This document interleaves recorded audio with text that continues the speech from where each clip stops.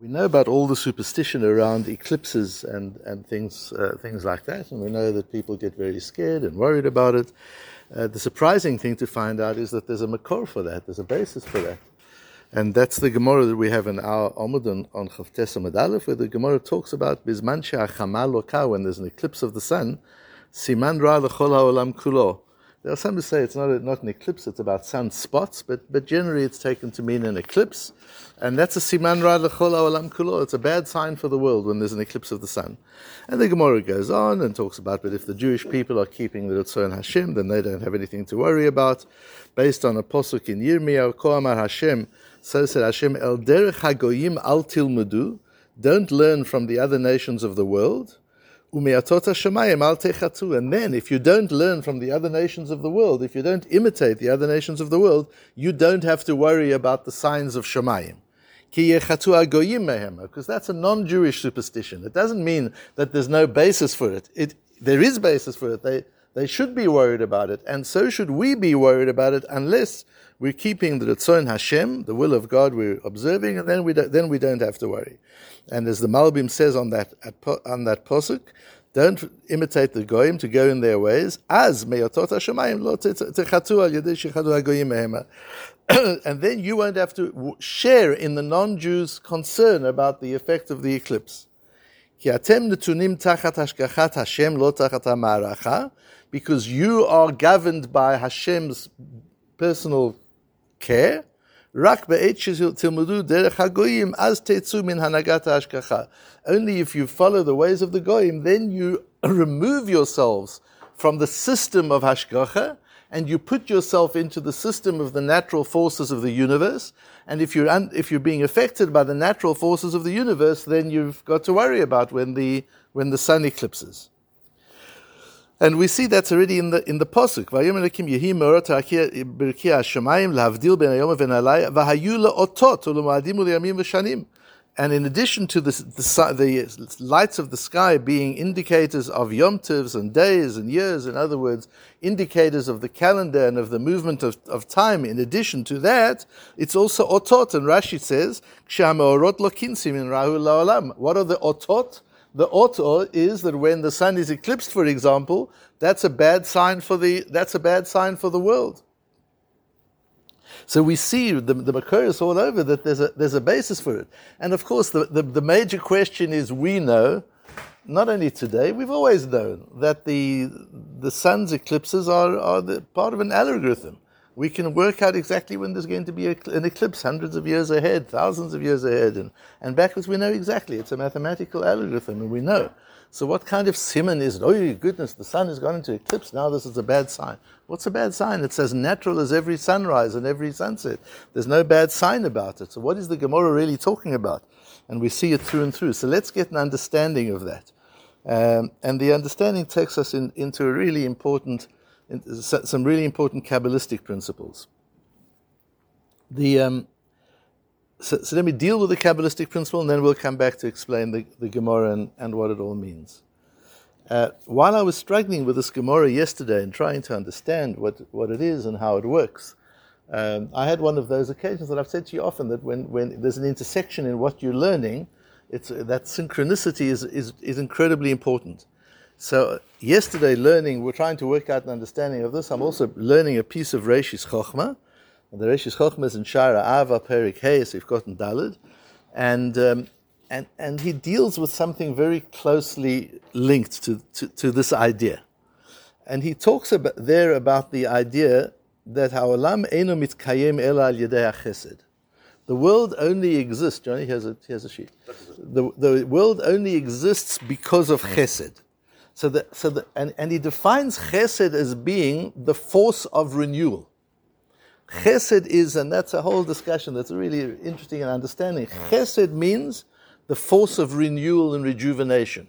That's the force that keeps the world going. Olam Chesed Yibaneh is not just that the world is built, that society is built on people doing chesed with one another. The physical universe is also built on Hashem's chesed. That's Hashem's koach of renewal in the Bria. And he says that's in our Tfilos of Yotzer Or, where we talk about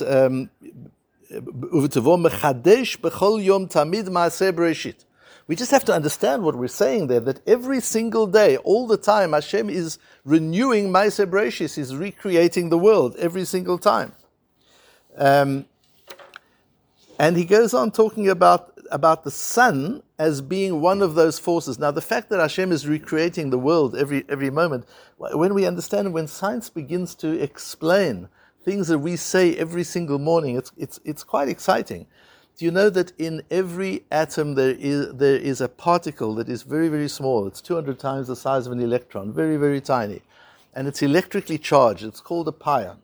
There are positive pions, and there are negative pions, and there are neutral pions. And these pions keep the atom together.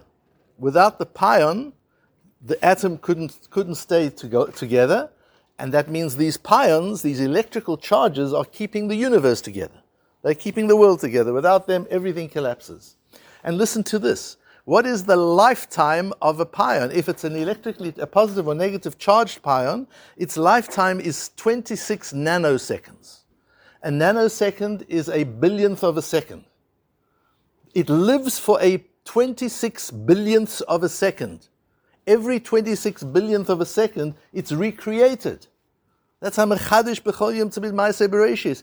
The neutral pion lives for 85 attoseconds.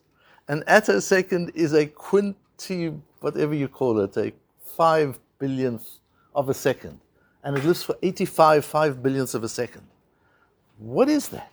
That means every month, literally, I'm a chadish b'chol yom tuva b'ma'aseh bereshis. The Rebbeinu Shem creates bereshis continuously, all the time. And were he to stop for a moment, everything collapses. Physically, it's not just a Kabbalistic, it's a physical thing. There is recreation every nanosecond, every few nanoseconds or so. In every... Boson X. Sorry? Boson X. What is that? אז זה הזמן שזה...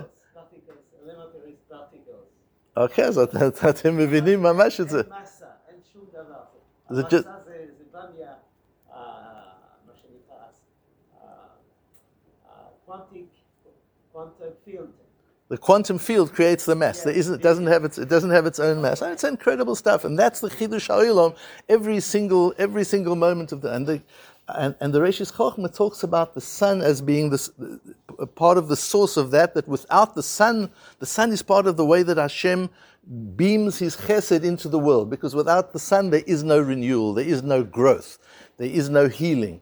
The sun becomes incredibly powerful. So we've got to see the sun as more than a source of physical light and heat. The sun is a physical manifestation of spiritual energy. And we see that, and I've brought you various sources. We've got the Medrash, which says that if it weren't, Rabbi Levi says, Kol ma she'abriyot megadlim b'mitzvot v'ma'asim tovim b'olam hazeh.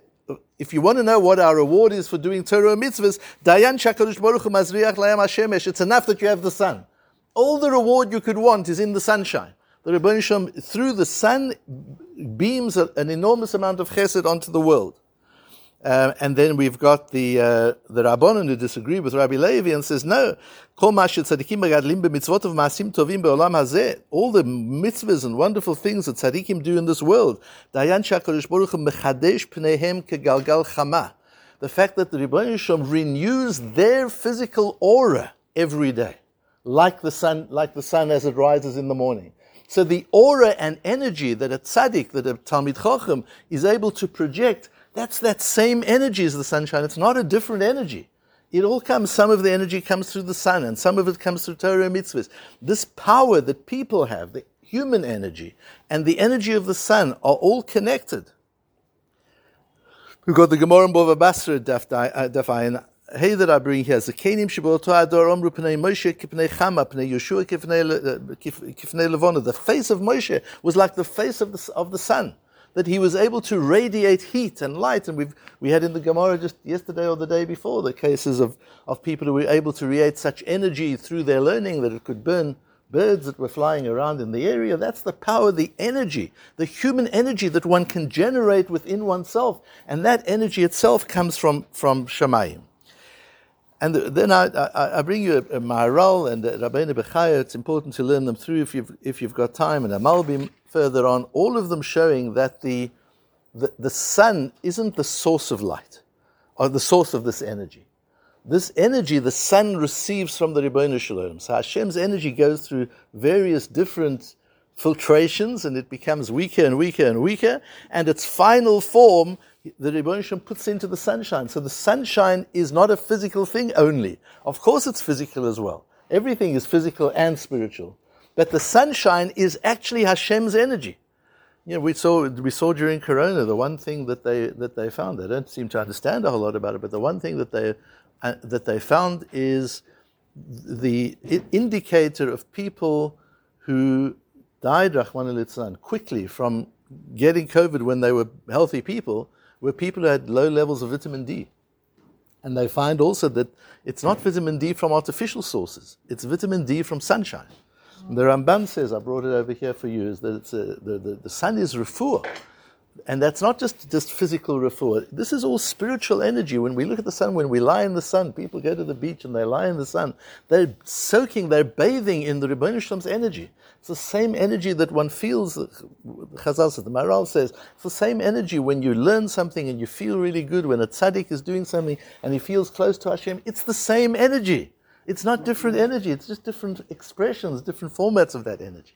That's what sunshine is. Sunshine is one of the channels through which the Ribono Shel Olam is mashpia. He influences his chesed into the world and projects it into the world. Sunshine is one of those channels.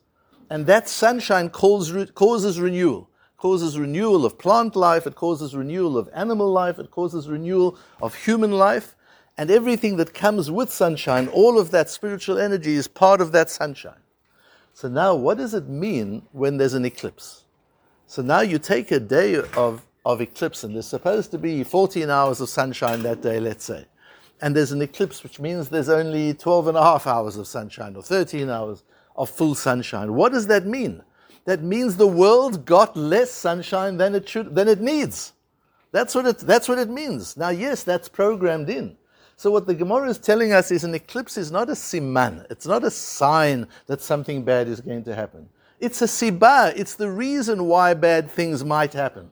Because there's less positive energy being poured into the world that day. And so one has to be careful. Why is it important to know? What can you do about it? If there's an eclipse that says it's a bad sign, what can you do about it? You can try and replace that energy with more Torah and mitzvot, with more Yirat Shamayim, as the Maharal says. That's what sunshine is for. So we've got to know, as Am Yisrael, we've got to know that when there's a diminishment of positive energy in the world, whether it comes from a solar eclipse or a lunar eclipse, or whether it comes from just generally there's less positive energy in the world, we've got to make up for that. We've got to generate the energy to make up for that, because the world can't do well with less physical energy from the Ribono Shel Olam than it's designed to have. That's what it means. This is not a superstitious sign, oh, something terrible is going to happen. This is the fact that Hashem has, at this particular time, has diminished his influence of chesed on the world, and therefore the power of renewal that day is less than it normally is, and you've got to watch out. That means this is a dangerous time, this is a fragile time, and we have to do everything we can to generate enough positive energy to make up for the lack of positive energy that we're getting through the eclipse. And it's important to appreciate that not just with the energy of the sun, but with our own energy as well. That every diminishment of energy, we're doing the world out and the people around us. We are all generators of positive energy. And when our energy goes down, that's an eclipse. And when our energy is negative, that's an eclipse. And the world around us is getting less of our positive energy. And we've got to be aware of that and tuned into that. And we've got to feel when our energy is low, or when we're around people whose energy is low, or when we feel in the world that there's a low level of energy. We've got to respond to that, and we've got to react to that, because as our Gemara says, those are dangerous times. But if one is a Yoreh Shamayim, if a person is God-fearing and keeps Torah and mitzvahs and is able to generate spiritual energy within him or herself, and is able to take the energy from the Ribono Shel Olam and project it outwards, that's something we need to be doing in even greater measure, and certainly make sure that we don't eclipse that energy and deprive the people around us from that positive energy that we can generate.